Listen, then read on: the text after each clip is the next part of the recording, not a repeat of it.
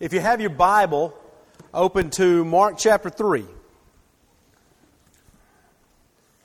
That's where we're going to be in just a minute. We're going to be in Mark 2 for just a second, but then primarily we're going to be in Mark chapter 3.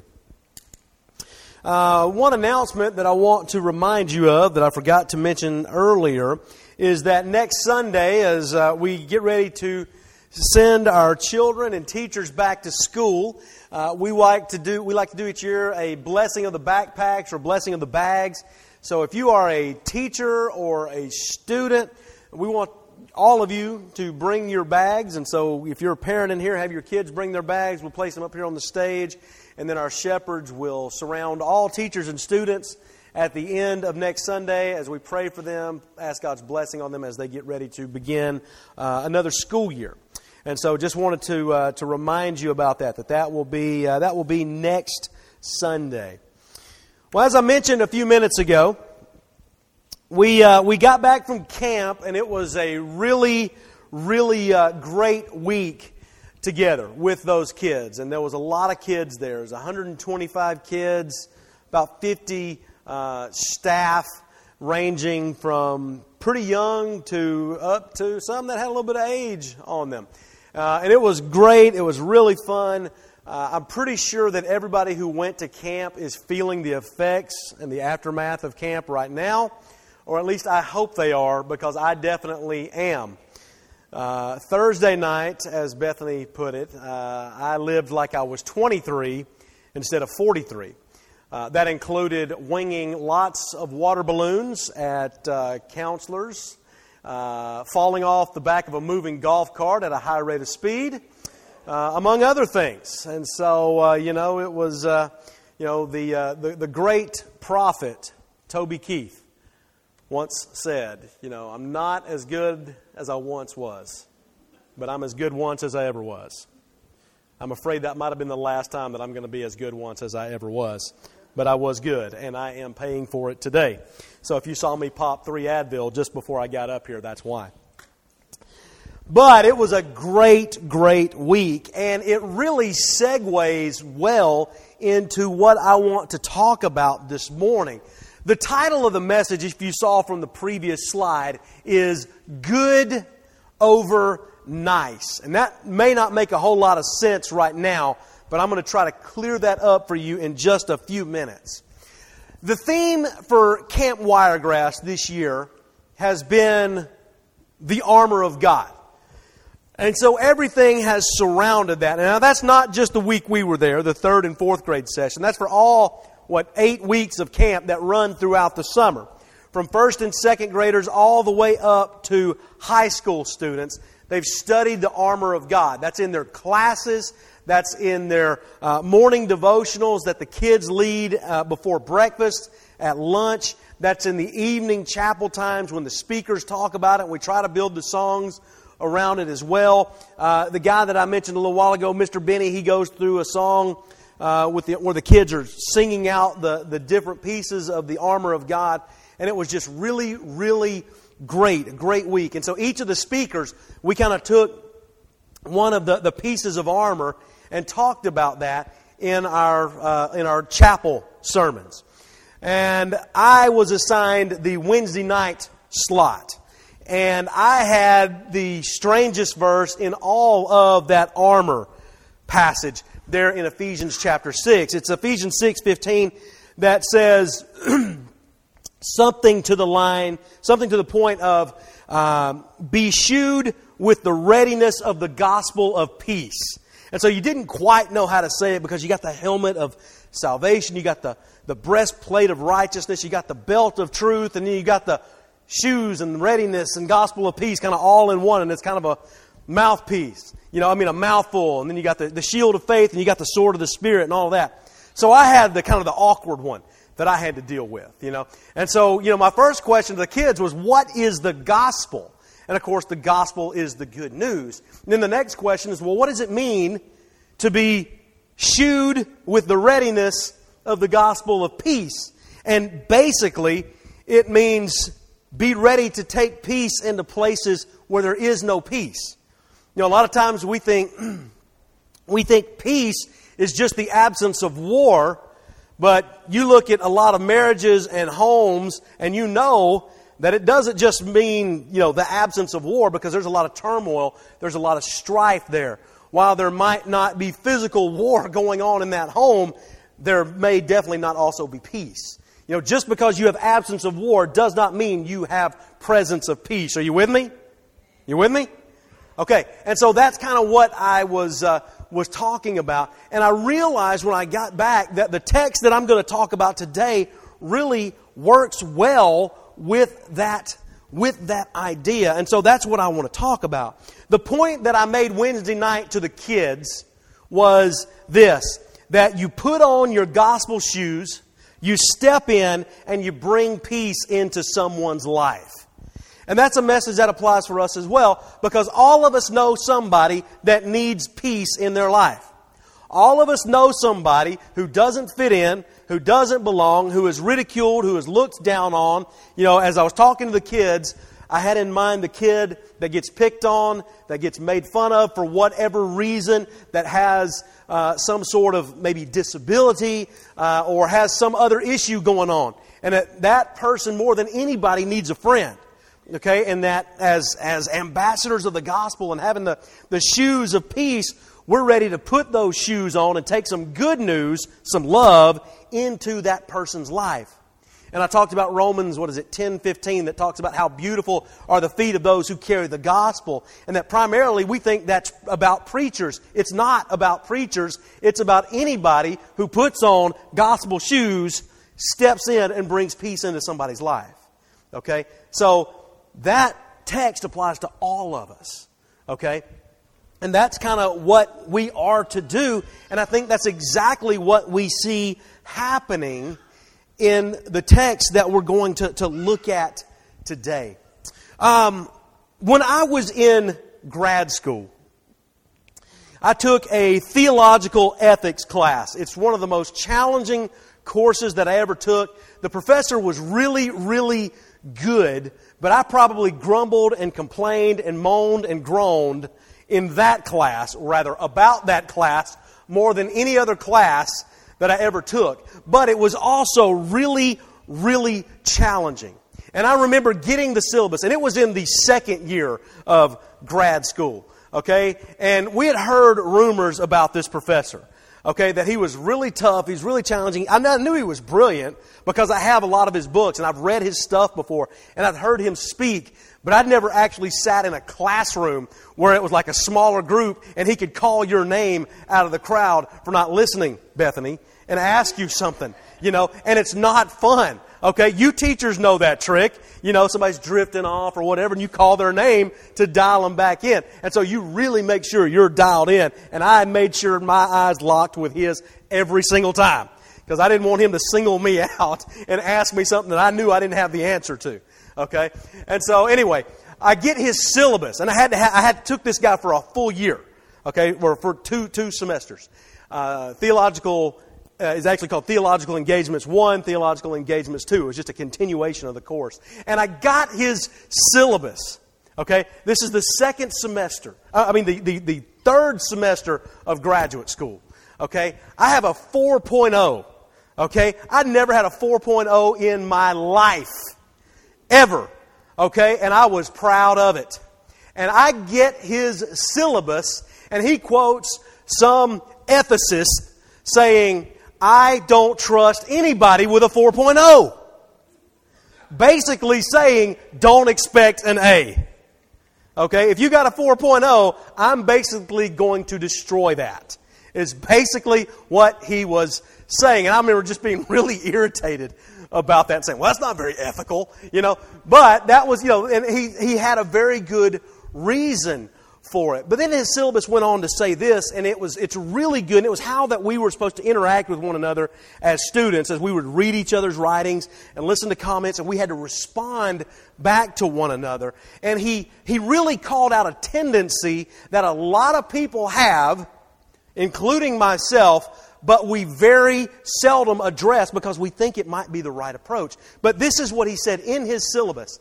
He said, let all things be said with charity, but do not let niceness which is of no Christian virtue, keep you from saying things how you see them. If you see things differently, then basically say them. Okay? And that I was like, okay, all right. I get what you're saying right there. Because a lot of times we say or don't say things because we want to be nice. Right? We want to be thought of as nice. And that's what I want us to consider today. And that's kind of where the title of the sermon comes from. Good over nice. Another thing that Dr. Camp said, and this is what I was talking about, how it really kind of shaped my thinking a little bit, kind of came into play as I was coaching Jackson. Jackson, of course, loves soccer. You know that. He's got some pretty good skill at it. He's a 3-time All-Star. He does really well. But I started noticing a few years ago that he would be really aggressive until he would go up onto somebody that had the ball, and he would kind of back off a little bit. Okay? And I think why that is because Jackson's a nice kid. Okay? Everybody knows Jackson is a nice kid. He does not want to hurt anybody. He doesn't want to hurt anybody's feelings. And so what would happen is a lot of times he would go hard until he had to go one-on-one with somebody. And then I noticed he was backing off a little bit because he was afraid of causing a collision or afraid of hurting them. And then it's when Lee Camp's thing came to mind and I realized it. And I sat him down and I said to him probably what a lot of parents would not agree with, and you may not agree with it, and that's fine. I told him, I said, you're a nice kid. I don't want you to be nice anymore. Okay? I don't want you to be nice. I want you to be good. Okay? And I don't mean good skilled wise. I mean, I don't want you to be a nice person. I want you to be a good person. Okay? Because niceness lets things go unchecked. Right? Niceness worries about what others are going to think about us if we say something. Goodness rises to meet the challenge. And so what I told him is, look, son, don't worry about causing a collision. Don't worry about hurting somebody's feelings if you take the ball from them. That's kind of the objective. I want you to be a good person. I don't want you to cheat. I don't want you to be physical in ways that you don't have to. I want you to be a good person and go and challenge for the ball. And the more I got to thinking about that, the more I realized that, this is what life is about as well. Because niceness lets things go unchecked. Niceness can turn its head when it shouldn't. A nice person may not stand up for someone.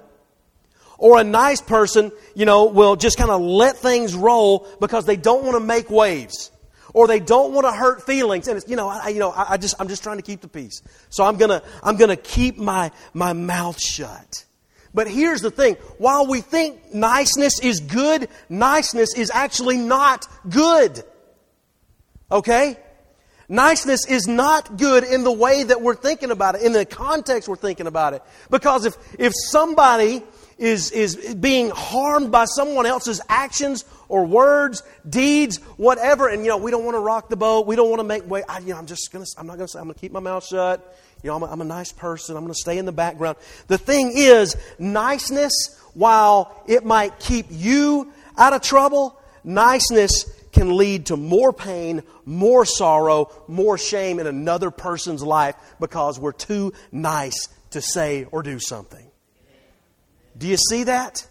And so I told my son, I don't want you to be a nice person anymore. I want you to be a good person. Okay? Now I'm going to go ahead and tell you now, this is a struggle for me. Okay? Because I want to be nice too.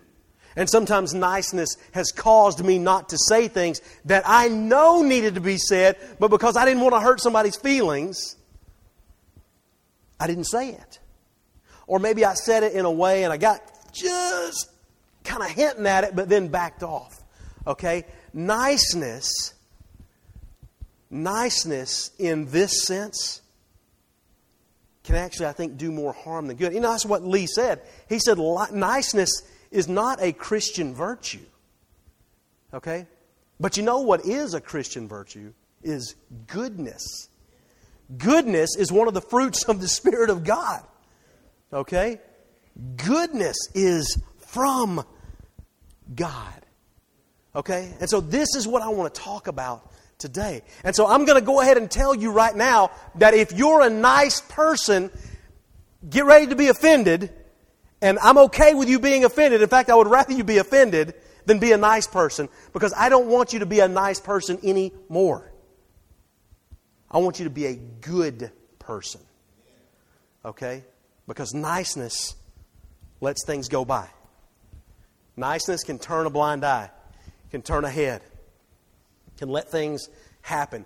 Goodness challenges things, stands up, steps in, puts on gospel shoes. You see what I'm saying? And it brings peace into a chaotic situation.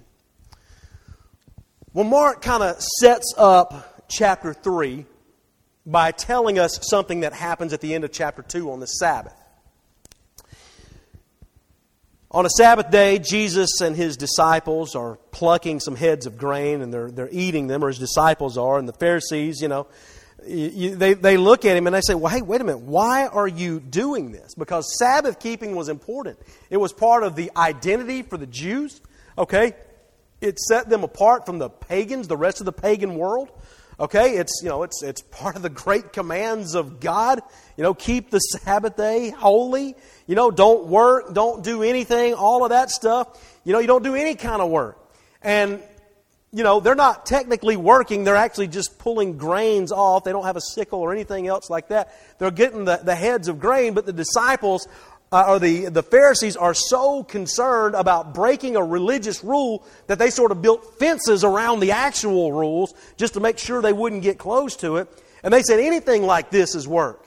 And they say, well, why are they doing that? It's not lawful on the Sabbath. And Jesus says, hey, look, you know what David did?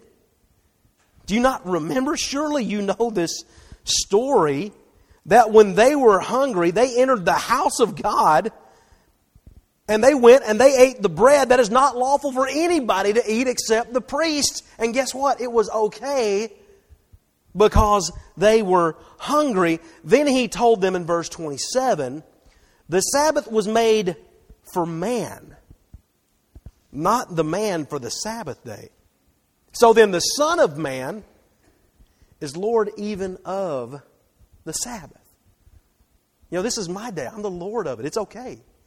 Okay, these guys are hungry.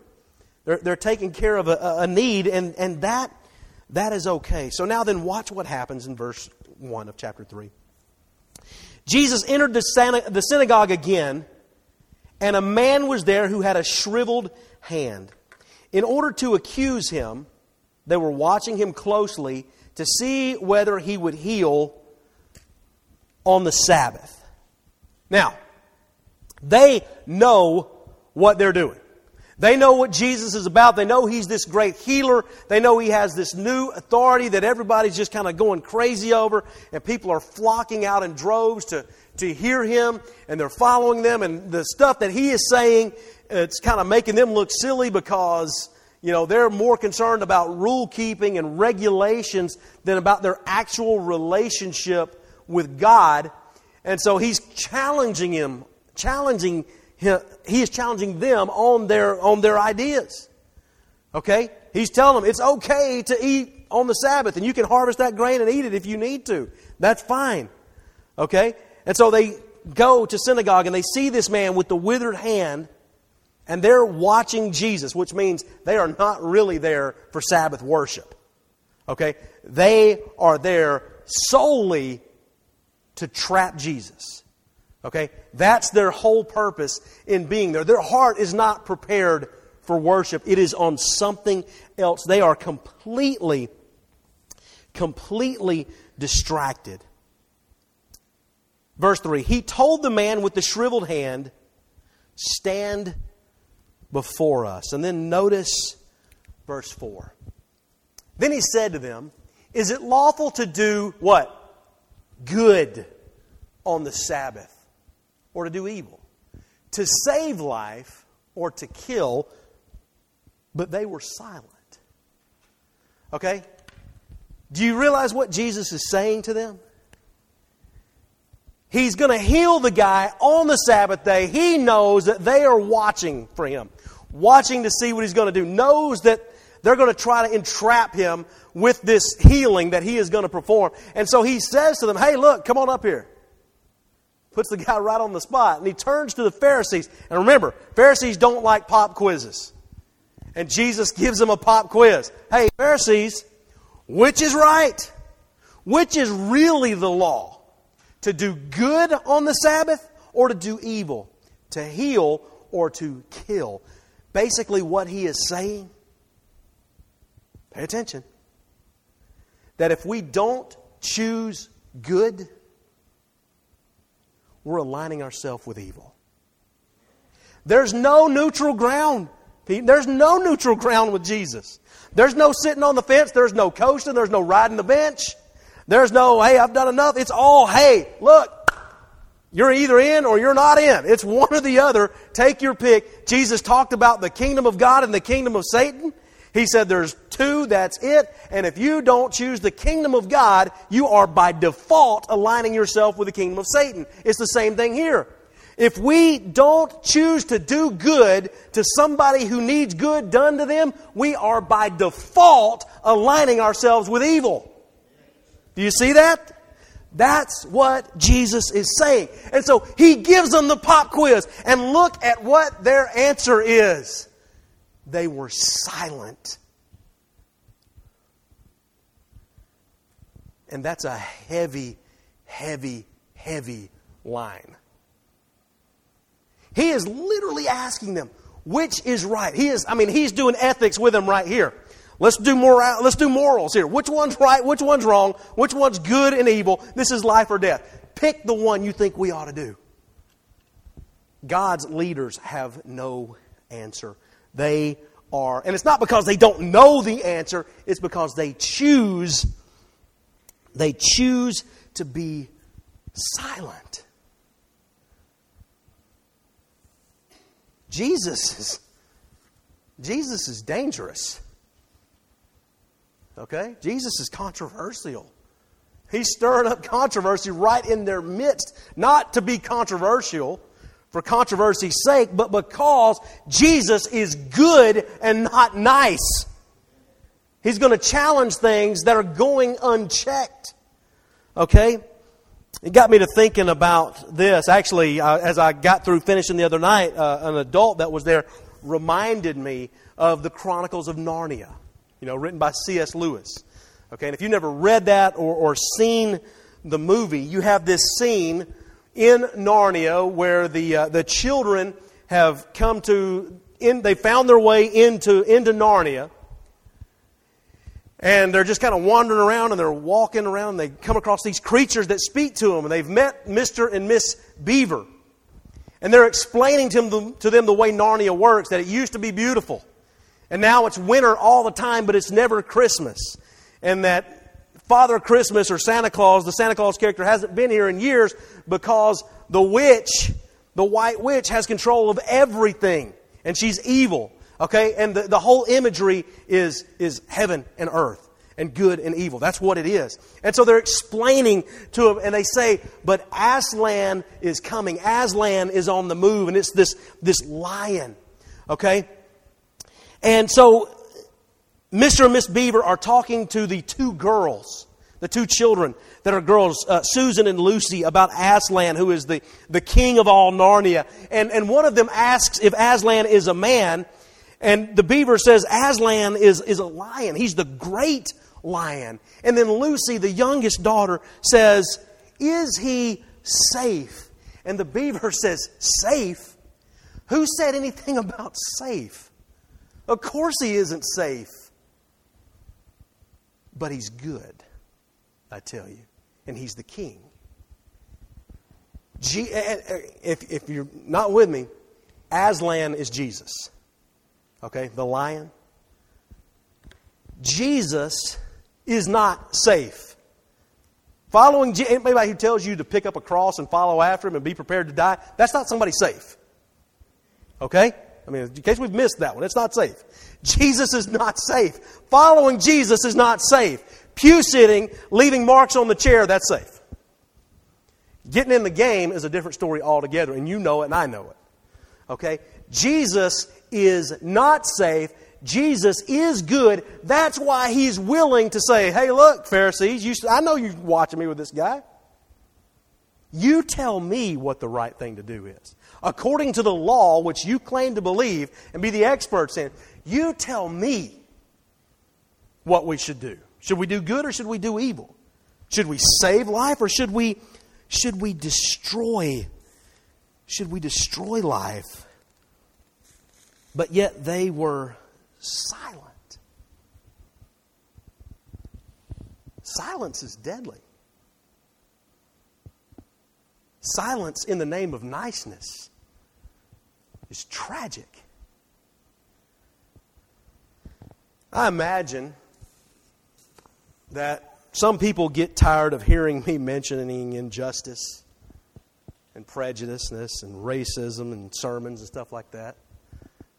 There may be some that want me to just get back to just preaching the gospel.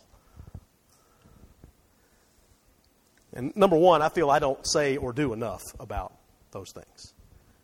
But two, standing up for others is the gospel. It's good news. Those feeling oppression and injustice and suppression need good news. To be ambassadors of the gospel of Christ means what I said to the kids at camp, you put on your gospel shoes, you step in and you bring peace into somebody's chaotic situation just like Jesus did. Okay? These Pharisees would not say anything. Jesus is not going to stand for it. Jesus is not going to be nice. Jesus is going to be good. Brings to mind some of the things that Martin Luther King said. He said, in the end, we will remember not the words of our enemies, but the silence of our friends. The silence of our friends comes from friends who choose to be nice, not good. Who choose not to say anything. Who choose not to get involved. Who choose not to stand up because they don't want to rock the boat. They don't want to make waves. They don't want others to think something of them that they're radical. Something like that. Well, guess what? The gospel of Jesus is radical. And to follow Jesus is a radical thing. He says this, he who passively accepts evil. Now think about this in response to what Jesus just told these Pharisees. He who passively accepts evil is as much involved in it as he who helps to perpetrate it. He who accepts evil without protesting against it is really cooperating with it.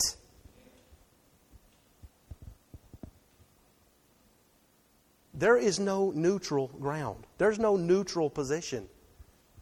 If we are serious about following Christ, then it's either we're in the game or we're on one team or another. There's no substitution. There's no timeout. There's no sitting it out. By not choosing the side of Jesus, we by default choose the side of Satan and evil and everything that comes with it. Here's another one. Our lives begin to end the day we become silent about things that matter. Martin Luther King Jr. was willing to lay down his life because of injustice that was ripping our country apart. And did lay down his life. Threats all the time. Crosses burned on his front yard. Went to jail. And he says this, and that's a prophetic witness for all of us. The day, we begin to be silent, our lives come to an end because what are we really standing for? Are we not willing to stand up and do what is right? Or because we don't want to, get involved, because we don't want to get our hands dirty, because we're worried about others what they'll think about us, because we don't want to make waves, we don't want to rock the boat, we remain silent and we just let things go unchecked.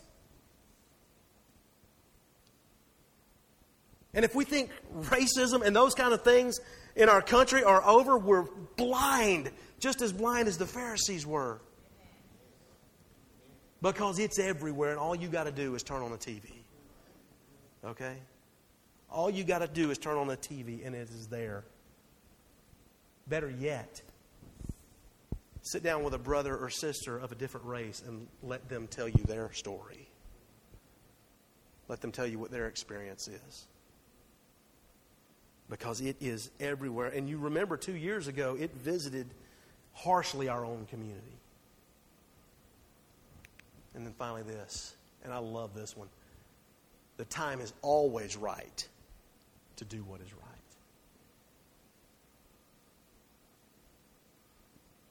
Oh, well, eventually I'm going to say something.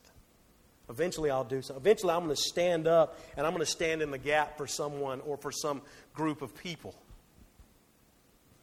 One day I'll say something when the time is right. If you're a follower of Jesus, guess what? The time is right. It's not convenient, but it's right. Following Jesus is not convenient. Sitting in a chair, not doing anything, just coming here Sunday after Sunday or Wednesday after Wednesday, that's convenient. That's easy.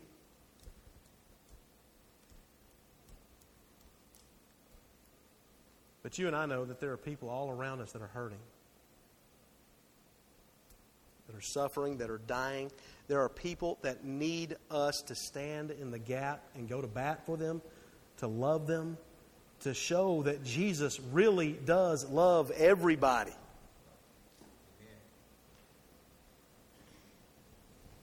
You think the time was right for Jesus in the synagogue? He could have waited until the Pharisees went home, right? I mean, he could have healed the guy the next day. He's probably had a withered hand for a long time. Chances are he's pretty used to it. He can survive one more day with it, right? But why let suffering go on for one more minute when it doesn't have to? Why not end suffering when we feel like and understand that we can do something about it? Why wait? That's Jesus' point. Why wait? Why should he have to wait? He looks at those Pharisees and he is angry with them. He knows the hardness of their heart. Verse 5 says, looking around at them with anger, he was grieved at the hardness of their hearts. He told the man, stretch out your hand. So he did. And he stretched it out. And his hand was restored. Jesus chose goodness over niceness.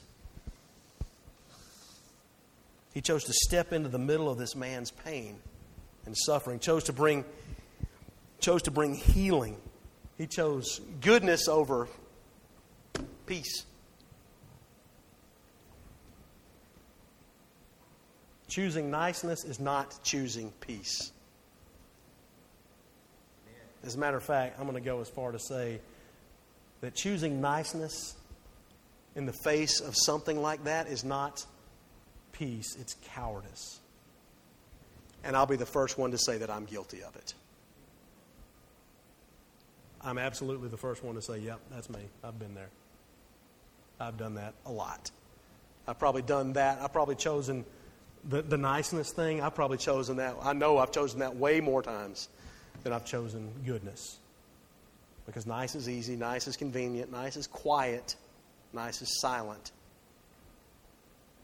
Niceness, nobody has to notice me. But goodness means you're stepping into something. You're willing to struggle with somebody to help them bear their burden, to help them on their journey. And so Jesus did that. You know, he's angered by their hardness of their hearts, but at the same time he's grieved because they don't get it. And that's the thing about Jesus. He can be both angry and compassionate for people at the same time. I struggle with that one. I'm really good at being angry about things, but I struggle with compassionate anger. You know what I'm saying? Anger I got. I'm an Enneagram 1. That's our gut level thing, inner anger. Okay? And it drives you to do things. But it doesn't always drive you to compassion. Okay? Jesus was angry but compassionate, even with these guys who absolutely who are there to plot against him. Watch how the story ends. His hand was restored. And then here's our word in verse 6. Immediately, the Pharisees went out and started plotting with the Herodians against him, how they might kill him. They get their robes all in a twist over the fact that Jesus' disciples picked grain on the Sabbath day. And Jesus healing somebody who has a need on the Sabbath day. But they have no problem plotting out a death threat against Jesus on the very same day that they're all upset about. Do you see that? The hypocrisy in that. Here's the thing about Jesus. Jesus always chose needs above law and above rule. Hey, Jesus, what's the greatest commands? Love God with everything you've got. The second's like it. Love your neighbor as you love yourself. On all of these things, hang the law and the prophets, including Sabbath keeping. You want to keep the Sabbath? Okay, make sure you keep people first. Make sure your people are taken care of on the Sabbath. Okay, if a man's ox falls in the ditch, guess what? Help him out. You got to have his ox. Because it's about needs above law. So how did Jesus leave his mark? Here's what we need to know. It's simply this right here. Jesus left his mark by choosing to do good regardless of the consequences. Right? Regardless of the consequences, Jesus chose good. So what do we need to do? We leave our mark by choosing goodness over niceness and meeting needs wherever we can. Does that make sense? If we're going to be like Jesus, then we have to choose goodness. Even if it causes some trouble. Okay? You know, Jesus said, blessed are the peacemakers. A peacemaker is not somebody who just dances around and frolics with the butterflies. Okay? That's a peace enjoyer. Okay? That's a beneficiary of peace. A peacemaker says, okay, you're in chaos, you're in trouble, you're in turmoil, and they step in with their gospel shoes on and they bring peace into a chaotic situation. That's what a peacemaker does. Okay? That's how we leave our mark. By choosing goodness over niceness. By putting on the shoes of the gospel. By stepping out and meeting needs where we find them. Bringing peace into the chaos of somebody's life. So let's get to our question marks for the day. Number one, do I want to be known as a nice person or a good person? And that one's tough because we always, I want to be nice. Well, I think if we're good, if you're good, people will know that you are good because of the good that you do. Now then, there is a warning with this because we have to make sure that in our goodness, we don't tip over into judgment and self-righteousness. Because that's easy to do too, right? And remember what we've said. we stink at being judges. Terrible. God didn't let us have that job. Okay, knew it from the get-go. So we have to be mindful of it. Plus, self-righteousness and judgment is not goodness, right? That's something else altogether. That's badness. Do I want to be known as a nice person or a good person? A nice person, let things slide. Has being nice caused me to turn a blind eye to evil? For me, yeah, it has. I don't want it to, and I'm trying to do better at it. But if I'm going to really self-evaluate, then I have to say, yes, sometimes I've chosen the nice guy instead of chosen the good guy. You know, we were talking about this yesterday. I mean, you see this play out all the time at the beginning of American Idol. Okay? And the only reason we really watch American Idol is to watch the train wrecks at the beginning of the season. Okay? Those people that get on there and sing, and when they start going, it sounds like they're swinging a bag of cats against the wall. And they thought they were special, and they thought they could sing because all of their friends and family have been too nice to tell them, you stink. Don't sing. Don't quit your day job. Literally, don't quit your day job. Find something else. Stop it. Okay? You see it play out. Okay? A good person is going to be like, hey, man, listen. You are terrible. I don't want you to be on Facebook and YouTube. I don't want you to be a YouTube star because of how bad you are.